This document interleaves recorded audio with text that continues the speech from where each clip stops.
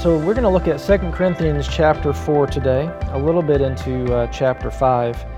And let's just begin to read in verse 1. It says, "Therefore, having this ministry by the mercy of God, we do not lose heart, but we have renounced disgraceful, underhanded ways. We refuse to practice cunning or to tamper with God's word. But by the open statement of the truth, we would commend ourselves to everyone's conscience in the sight of God. And even if our gospel is veiled, it is veiled to those who are perishing." In other words, that first part, he's just simply talking about, we're not going to do crazy stuff. We're not going to tamper with God's word. We're not going to practice cunning. We're not going to come up with deceitful ways of reaching people. Simply, we are going to share the truth of the word of God. Even it says, if our gospel is veiled, it's veiled to those who are perishing. In their case, the God of this world has blinded the minds of the unbelievers to keep them from seeing the light of the gospel of the glory of Christ, who is the image of God. For what we proclaim is not ourselves, but Jesus Christ as Lord. I like that. What we're talking about here, what we're proclaiming, what we're all about, it's not about us.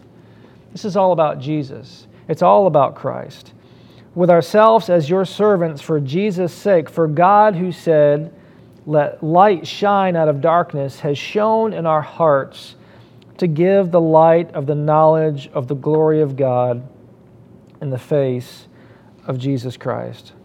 And so he's talking about this, the whole nature of just simply sharing the gospel, sharing the good news of what it means to know Jesus, what it means to know Christ. That's what we're all about. Understanding and knowing what God has done, what this life is, what we're living, what it's all about. And then he says something really cool, which is where I want us to focus today. He says, "But we have this treasure in jars of clay." We have this treasure in jars of clay. One of the things that you've probably discovered or realized at some point is that anytime you've seen a jar of clay, every time you've seen some pottery or some kind of vessel of that nature, it's not very strong, is it?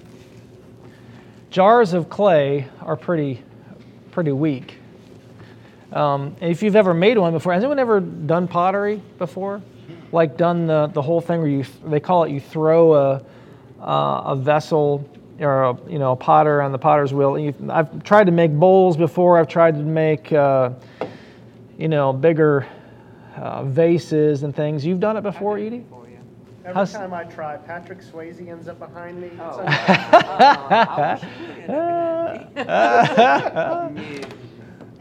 Sorry, I was never good at it. We worked with the kids at Mental Health Center when I was. Did you? And had to kill them and all that sort of stuff. Yeah, if you've ever done it before, you know that you get to a certain point, if things are not quite balanced, the whole thing will just collapse, won't it? It'll just fall. The thing is that jars of clay, they are fragile. But it says we have this treasure in jars of clay to show that the surpassing power belongs to God and not to us. We carry around this treasure. The jars of clay, essentially, that Paul's talking about is us.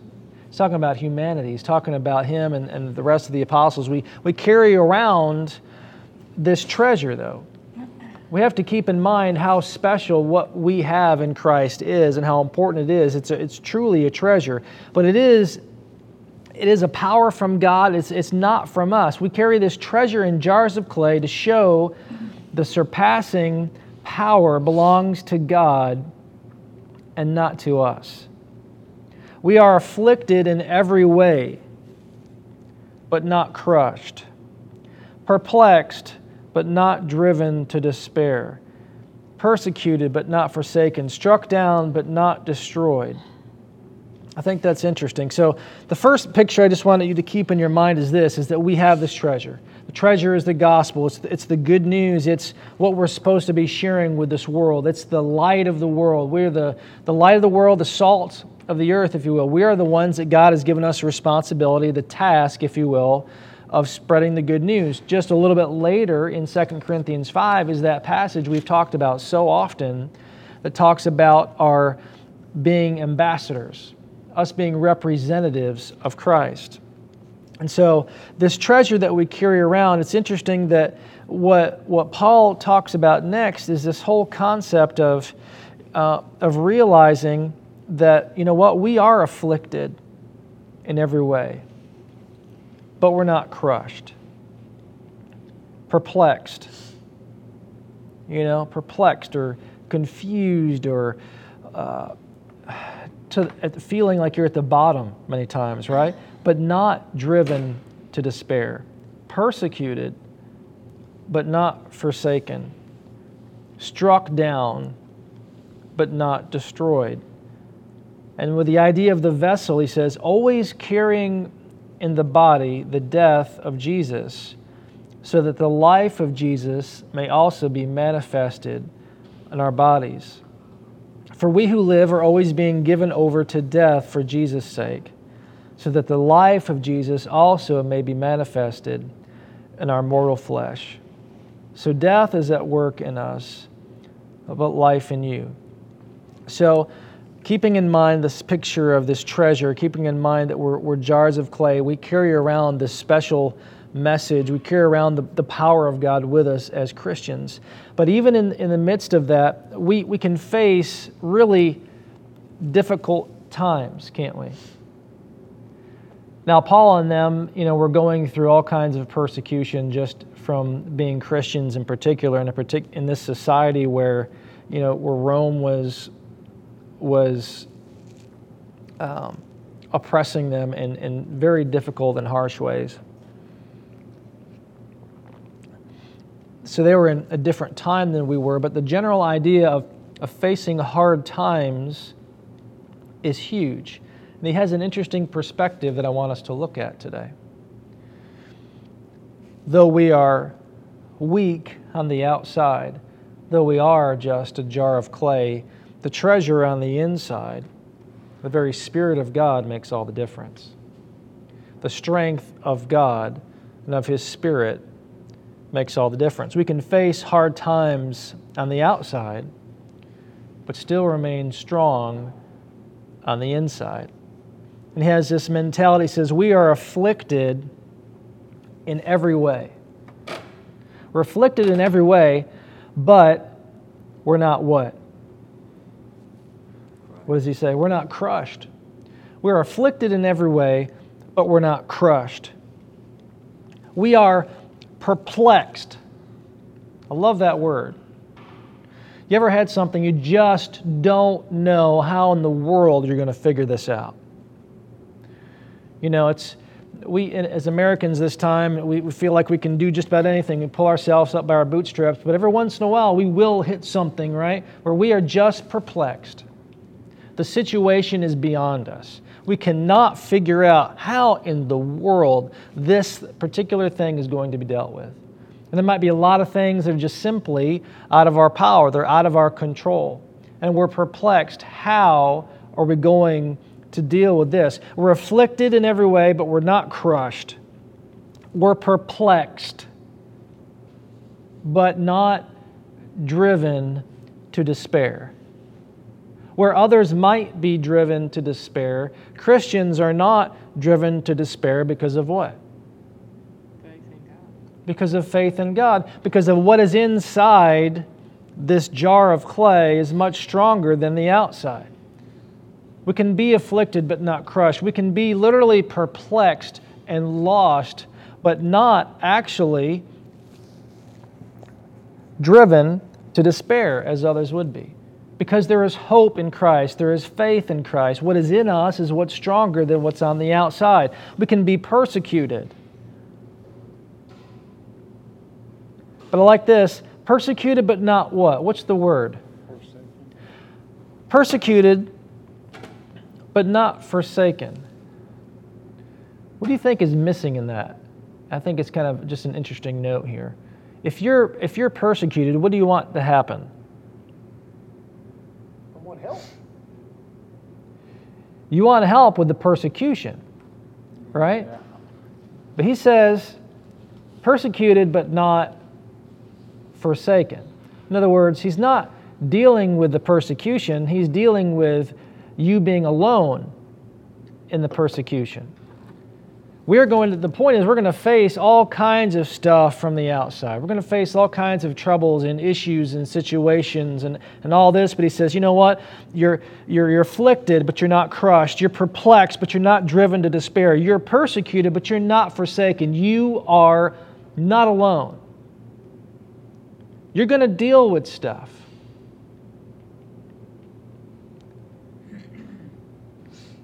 Interesting. He says, you might even be struck down, but you will not be destroyed.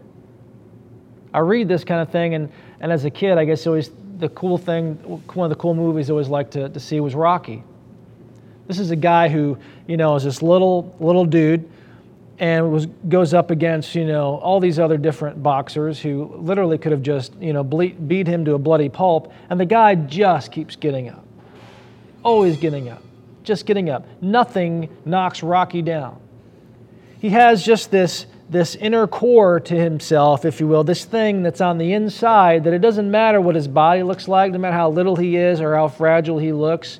I wouldn't say he looks fragile per se, but compared to some of the guys he boxes, nothing puts him down.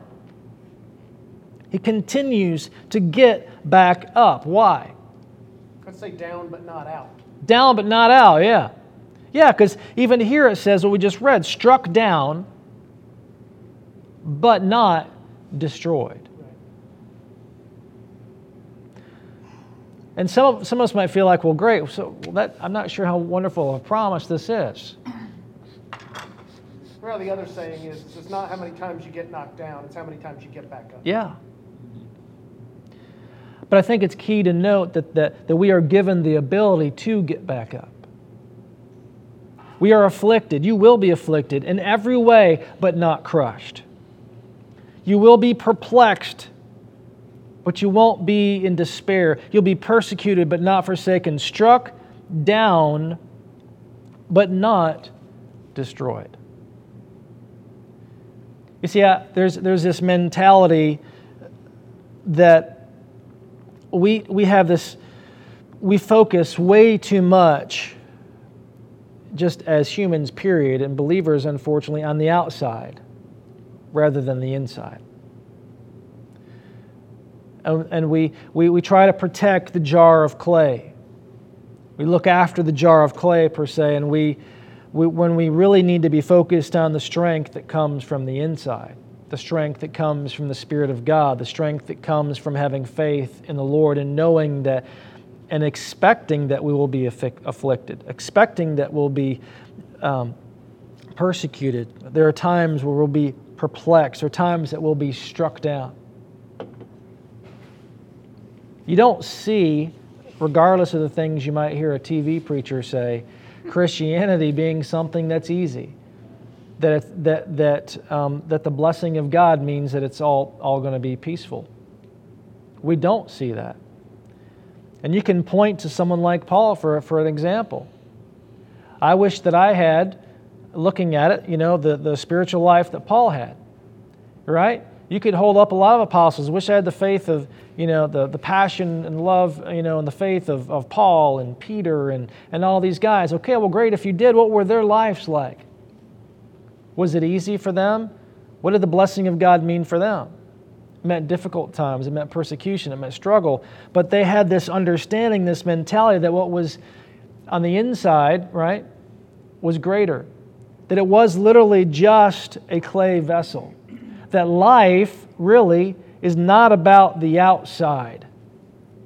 It's about the Spirit of God. It's about what God's doing, not what we're doing. That's going to become clear the more we read. It says, so we have this mentality, says, but we're always carrying in the body the death of Jesus, so that the life of Jesus may also be manifested in our bodies. What do you think that means? I just want to throw that out there. I'm just curious what your perspective might be.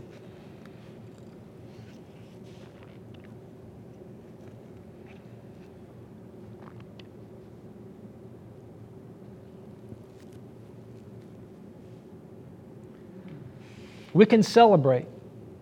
We can exalt on Easter in the resurrection of Christ and the life of Christ and in the power of God. But all that came about because of His sacrifice, didn't it?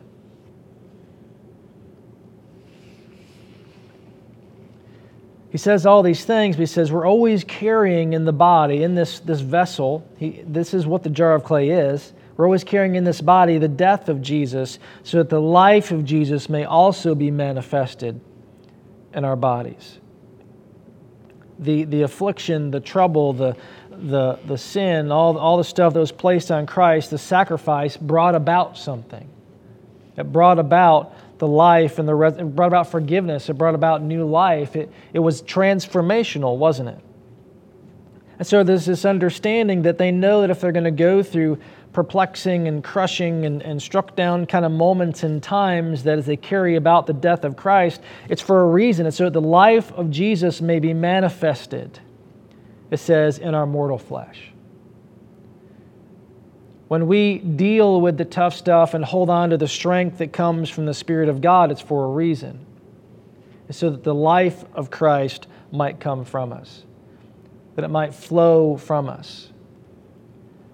Out of persecution comes things like this. Out of struggle comes things like this.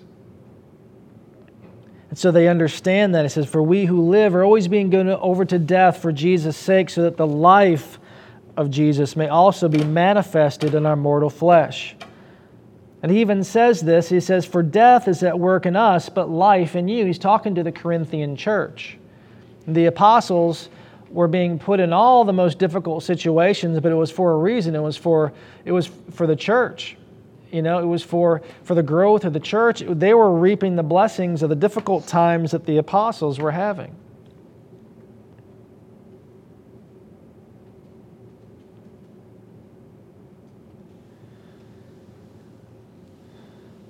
We're put in troubled times in order to shine. The death of Jesus brings forth life. Let's continue to read. It says, since we have the same spirit of faith according to what has been written, I believed, and so I spoke. We also believe, and so we also speak. It's interesting.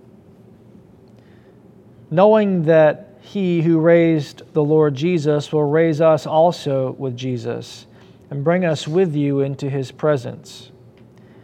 For it is all for your sake, so that as grace extends to more and more people, it may increase thanksgiving to the glory of God. He goes back here where he says, I believed and so I spoke. It's a reference back into Psalms. To Psalm 136, I believe, back there. And the context is 116. What's that? I think it's 116. 116. He says, I believed and so I spoke. The belief is what? It's on the inside. I believed and so I spoke. Again, we have this treasure that's in this jar of clay. And because we believe, because we have faith, we do something about it. We speak. We take action.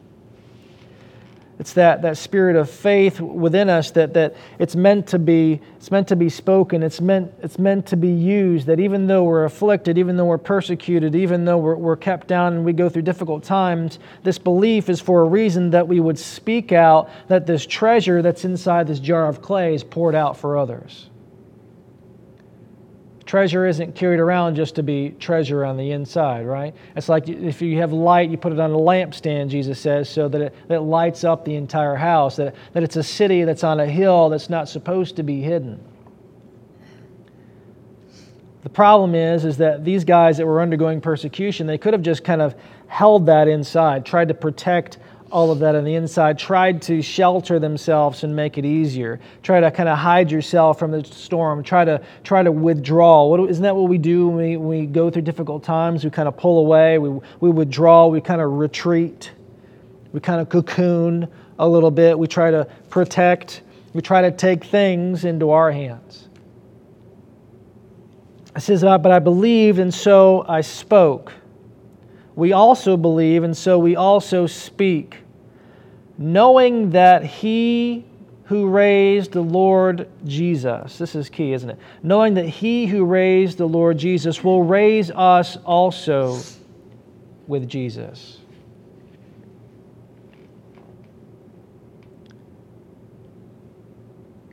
Why is resurrection significant? So we don't stay dead. Yeah, so we don't stay dead. But that's true. But I guess I just think about, what does that mean, knowing that as you go through life? That you won't stay dead. Yeah. What does that mean, like in the life that we live now, knowing that you won't stay dead? How does that impact you, is my question. How does that affect the way you live now? If you didn't have, if you knew you're dead and that was it, as opposed to you're not going to stay dead, what's the benefit? What's the difference there? Well, I want to meet the criteria of who gets to not stay dead. There's one. Sure. But, I mean, it gives me hope that I don't have to stay dead. Mm-hmm. Well, I think it makes you braver, gives you more courage, because you know, regardless of what you, like if you're courageous and go through persecution and all, you still know that you're alive to Christ. All right. What can hold us down? It's that passage, if Christ is for us, who can be against us? If there is no fear of death, what is it that can stop you? If you're not, a fear of death, fear in general, keeps people from doing a lot. Keeps people from really living in many ways, from doing things, that fear will hold you back. It can be very controlling. When we realize our life is more than just a jar of clay, a fragile jar of clay, we don't have to be fragile with it, because everyone else that doesn't have the treasure on the inside is trying to protect this jar of clay because they think this is all they have. It's this fragile vessel, and that, once it's gone, it's it. If that's all you have to life, you're going to try to protect that. You're going to watch over that carefully. But when you realize life is more than that, when you realize that because we serve Christ, that we will be raised as well, just like Jesus was, that's huge. He says, for it's all for your sake, so that as grace extends to more and more people, it may increase thanksgiving to the glory of God. Now let's keep going. It says, so we do not lose heart. Though our outer self is wasting away, our inner self is being renewed every day. For this light, momentary affliction is preparing for us an eternal weight of glory beyond all comparison. As we look not to the things that are seen, but to the things that are unseen. For the things that are seen are transient, but the things that are unseen are eternal. What kind of perspective are we seeing here?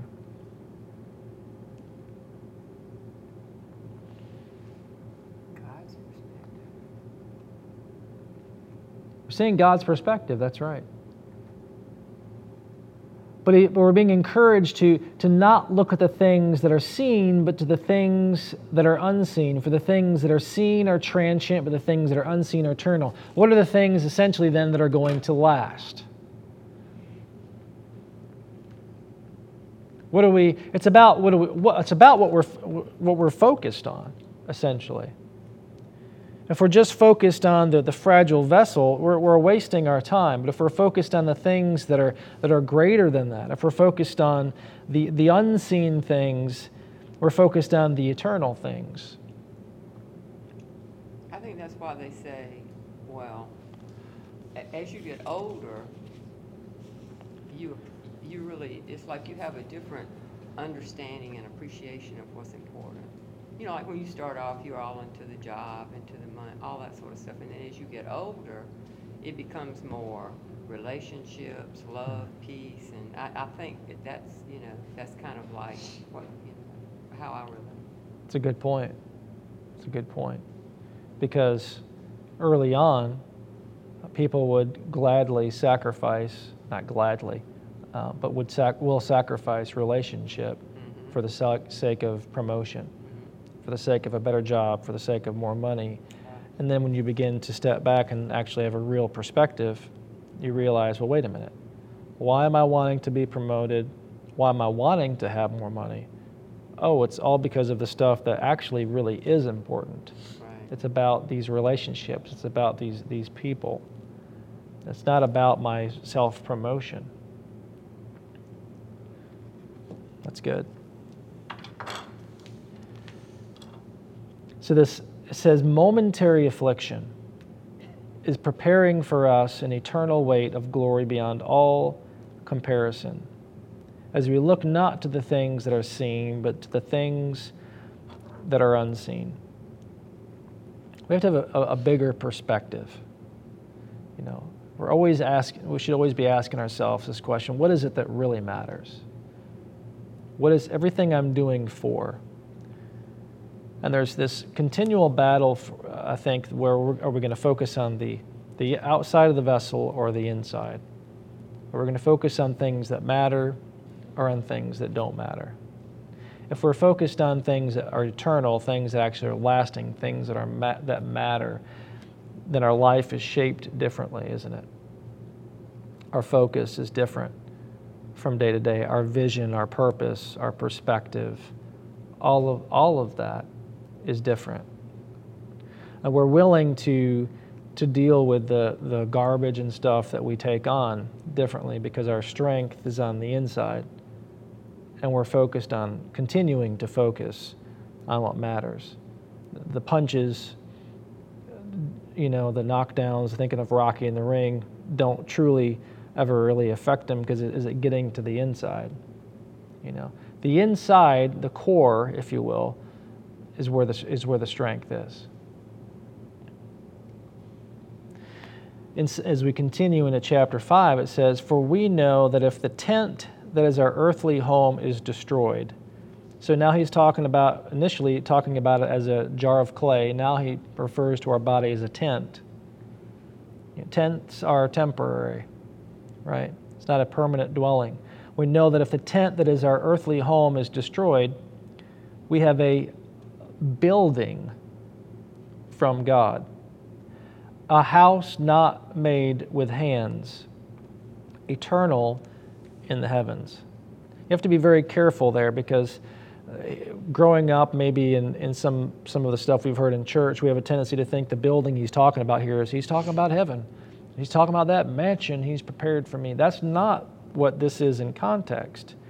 He's talking about our life, our physical bodies initially as a jar of clay. Then he talks about our body as a tent. And then he says he is preparing a building for us. If you read other parts of, I think it's the end of Corinthians possibly, I'm trying to remember where it is, it talks about the new bodies that we'll have in Christ because of Christ. I can barely fathom what that is, what that looks like, other than to think about Jesus when he came back from the dead. Next thing you know, he's here. Next thing you know, he's there. He's walking through walls. It's a different kind of body, but they could actually touch him too at the same time. It wasn't a spirit. It wasn't a ghost. And the Bible kind of describes this as a glorified body.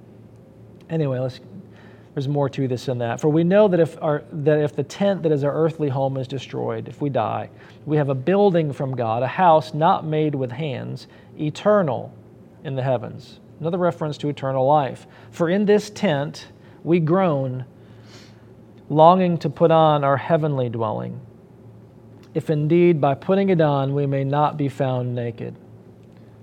That's a reference that goes all the way back to Genesis. is that they realized that they were naked. That nakedness there is not a physical nakedness, it's a spiritual nakedness. It's an emptiness, it's an aloneness, and so that's what it's referring to. It's going back to Genesis, that indeed in putting it on we may not be found naked, that we're complete, that we are connected with God the way that He intended for us to be. For while we are still in this tent, in this life, if you will, we groan, being burdened, not that we would be unclothed, but we would be further clothed, so that what is mortal may be swallowed up by life. He who has prepared us for this very thing is God, who has given us the Spirit as a guarantee. That's what's on the inside of the vessel. So we are always of good courage. We know that while we are at home in the body, we are away from the Lord. For we walk by faith and not by sight. We walk by faith and not by sight. It's always the contrast of this whole chapter here, these chapters, is a contrast between the outside and the inside.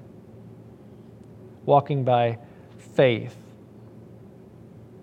rather than sight. Trying to protect the outside or focus on the outside rather than the inside. Things that are temporal rather than things that are eternal. And it's this back and forth thing that we struggle with. And I think there always needs to be these moments where our perspective is corrected. Because in life, we can easily get pulled aside. We can easily have our focus pulled away from what really matters. And when it changes the course of our life. It changes how we're living. When we get focused on the outside of the vessel rather than the inside. When we get focused on protecting ourselves rather than fulfilling the calling God's given us, for example. Are we concerned about loving ourselves, or are we concerned about loving others? There's always those kinds of balances, those things. And so if we walk by faith and not by sight, I just want you to consider this morning. Are you a spiritual Rocky? How strong is your core, so to speak? They always say that the number one muscles that you need to hold on to are your abs, right? Because it kind of holds everything together, holds you up, keeps you going. It's kind of it's your core of who you are. And if you don't have the strength in the center, you can't do anything else. You can't curl bicep curls. You can't do anything. It kind of supports everything else.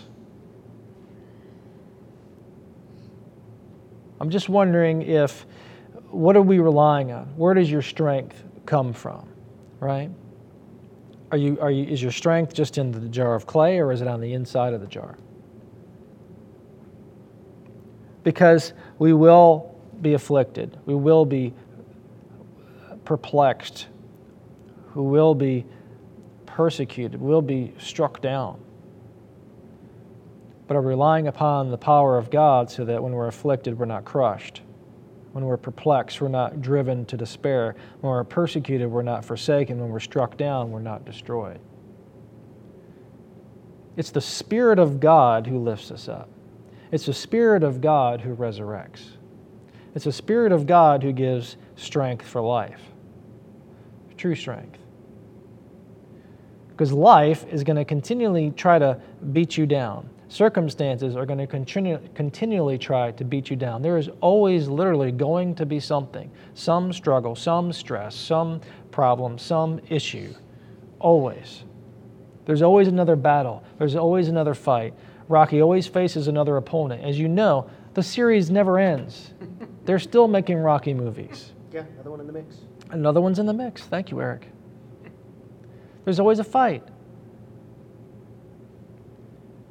Or is that a Rambo? That might be Rambo too, but he seems to never die as well, you know. Our hope is in Christ. Our hope is in Christ. That's where peace comes from. That's where life comes from. Are we walking by faith or are we walking by sight? Are we focused on the inside? Are we focused on the outside?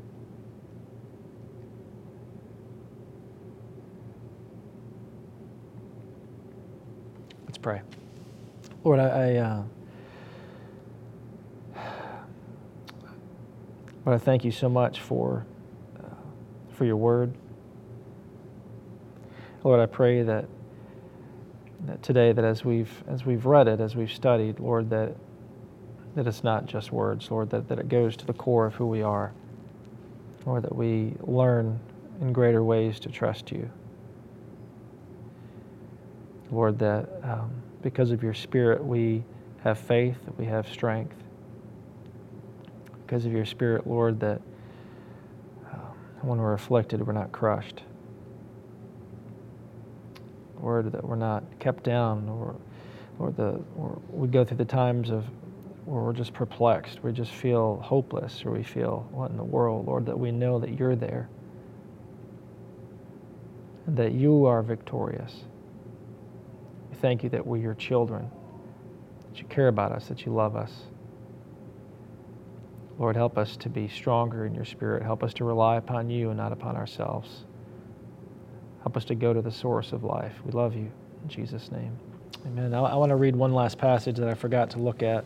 Turn in your books to your Bibles to 1 Timothy chapter 4.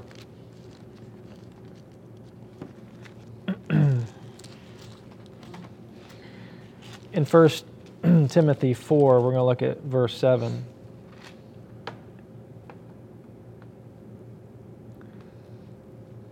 Because I just kind of wanted to mention this, because it's one thing to know this intellectually, but there's a lot of scripture that reminds us that we have to be strengthened spiritually. It doesn't just happen, you know. There needs to be a focus. There needs to be a spiritual training, if you will, to help us to get stronger. Anyway, I just want to mention this. In 1 Timothy 4:7, it says, "Have nothing to do with irreverent, silly myths." It says, "Rather, train yourself for godliness. For while bodily training is of some value, godliness is of value in every way." I used to use that as an excuse not to exercise right there, just if you need something. But so, have nothing to do with all these myths. Rather, train yourself for godliness. Train yourself for godliness. For while bodily training is of some value, godliness is of value in every way, as it holds promise for the present life and also for the life to come. I think it's an interesting question to ask yourself personally, though, too, sometimes, is how much do you really value godly training? How much value, how much stock do you put in it? You know, we'll train ourselves to do other things. We'll go to school for this, school for that, because we place a certain amount of value in it. How much value do we actually put in godliness, in becoming like the Lord, in walking in holiness, and knowing what God has to say? How much value do you put in it? Because it says, the Word of God tells you, it has value in every way. It holds promise for the present life and the life to come. It says, "The saying is trustworthy and deserving of full acceptance, for to this end we toil and strive, because we have our hope set on the living God, who is the Savior of all people, especially of those who believe." See, I was going to read to verse 10. What amount of time, effort are we putting into that kind of training, to that kind of growth, to that kind of strength? You know, as we look at our, you know, if I go home and I go to try to take out the trash and I realize I'm winded. When I come back up and I start to think, well, I probably need to go running some more, go walking. I got to get my lungs in capacity. Okay? When it comes to our spiritual life, we just bark at somebody. We're thinking, man, where's the love here? Where's that strength of spirit? Lord, strengthen me here. Maybe I'm not thinking more about what your word says or about what love is. I'm going to spend some time kind of absorbing, thinking about, that love passage. Where are we at with that? We walk by faith, not by sight.